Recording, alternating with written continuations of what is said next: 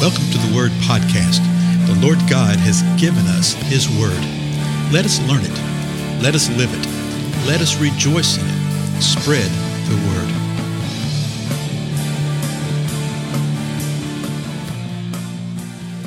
Well, blessings, everybody. This is Dale. Thank you for being with me.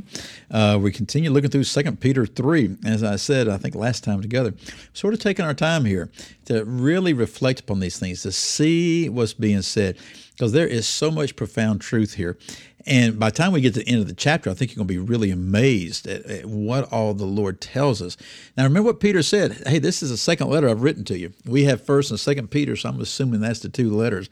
And what he wanted to do was remind them. They had a very sincere mind. He wasn't questioning their heart. He said, I'm reminding you. He said, so I'm reminding you to remember the words that the prophets spoke and the commandments, of the Lord Jesus Christ. Well, the main thing that he was speaking of, he says, know this, first of all, that in the last days, and that last days, we saw a couple of episodes, that concept is all through Scripture. John speaks of it. Paul speaks of it. Peter speaks of it. In the last days, mockers will come with their mocking, and they'll be following after their own lust. The example he gives here, he said they're going to be saying this, where's the promise of his coming? For ever since the fathers fell asleep, all continues just as it was from the beginning of creation. So they're mocking what the Lord says. They're mocking what the truth is. Okay? It's not just they're mocking the Bible. They're mocking the account of that which has physically actually occurred. They're refusing to believe that. And they want to believe their own thing. And they said everything is continued just like always has been since creation. They don't even believe in the creation. And we told you that's the science term uniformitarianism. But then Peter comes back and he says, you know what? Verse 5.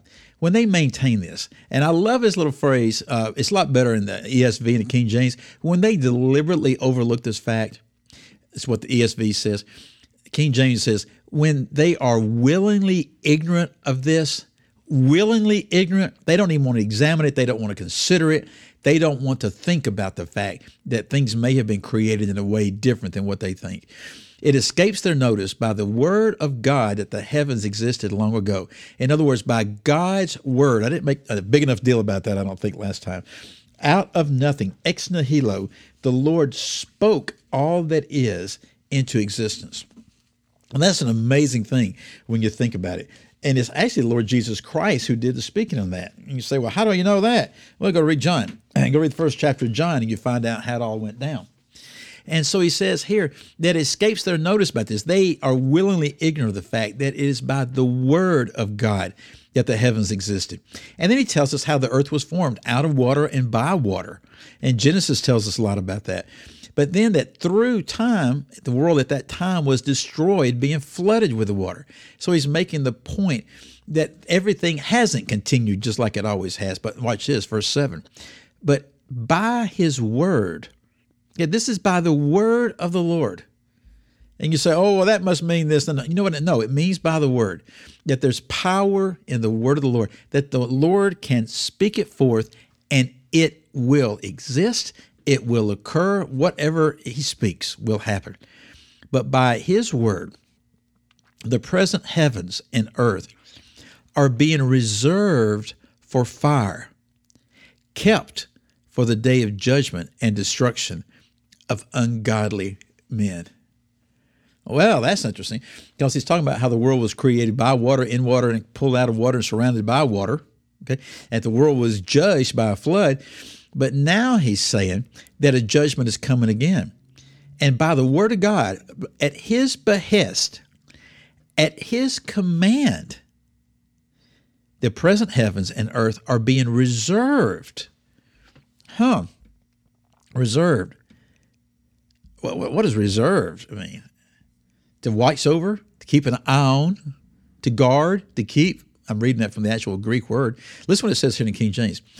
But the heavens and the earth, which are now, by the same word are kept in store. By the same word, that's an even better understanding. By the same word that was spoken in verse 6, are being kept in store, reserved unto fire against the day of judgment and perdition of ungodly men. That's the reason I study with the King James, New American Standard, ESV sort of side by side, because you see these nuances that often are sort of, and part of it's the way they do it. New American Standard is a literal translation of word by word by word. The NIV is a translation of thought for thought, and so there'll be emphasis on certain kind of things. ESV is more of a word for word kind of thing too. We find out that by the word of God that the present heavens, what we see right now, the earth, what we see right now, are being reserved, not for water this time, folks, but for fire. They're being reserved for fire. What fire for what? Kept for the day of judgment. And we're going to see later on in this chapter that that day of judgment actually has a name. He uses the name. It's the day of the Lord. And a lot of us go, oh, I know about that, because the Old and New Testament both are filled with that phrase. Being kept for the judgment and destruction of ungodly men. But let me share one more verse right here. Okay, we'll be done. Verse 8, 2 Peter 3. But do not let this one fact escape your notice, beloved. Oh, and a lot of you are going, oh, I know this. I know what this verse is about. Do not let this one fact escape your notice, beloved, that with the Lord, one day is like 1,000 years, and 1,000 years like one day. Now, there's several things that are being taught right here. The idea being that the Lord is not locked into time in the way that we are. The Lord created everything. He's created all of creation, everything. And he created time. He comes and goes within time any way he wants to. And so people will sit there and say, well, everything has been the same way since creation. He said, no, don't let this distract you.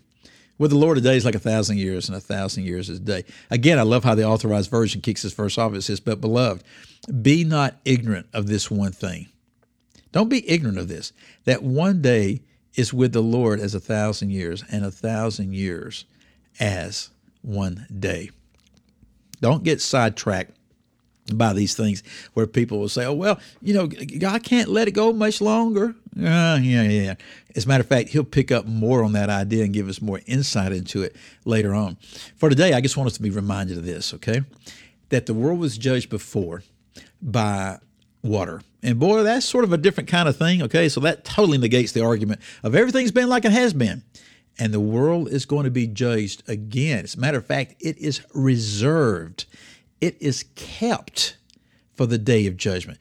The Lord, by his word, is doing something to keep it this way, because he is going to bring forth his day of the Lord, fiery judgment upon ungodly men. It's going to be their judgment, and it's going to be their destruction. I tell you what, do well to do what it says in 2 Corinthians, to examine yourself, to see if you be of the faith. You know, a lot of times we assume that everybody's listening to these times together are believers. And probably the vast majority are, but I never want to assume that. You know, you may be somebody who is very religious, been in church your whole life, a good person, okay? But you never have truly repented and confessed and called upon the name of the Lord. You've never really been transformed. As a matter of fact, you're quite frustrated because you never could live the life in the way that you thought you should, and what you're hearing at church and what you see in the Word and all this. Well, it's simply because you're trying to do it in the flesh. If you'll repent and confess and call upon him, he will transform you, change you into a new creature, conform you into his likeness in every way, fill you with the Holy Spirit, and live and dwell with you forever. Is that not wild? That is a great thing. So make sure, see to it, that you are a believer. Again, I'm Dale, and I'll see you again next time.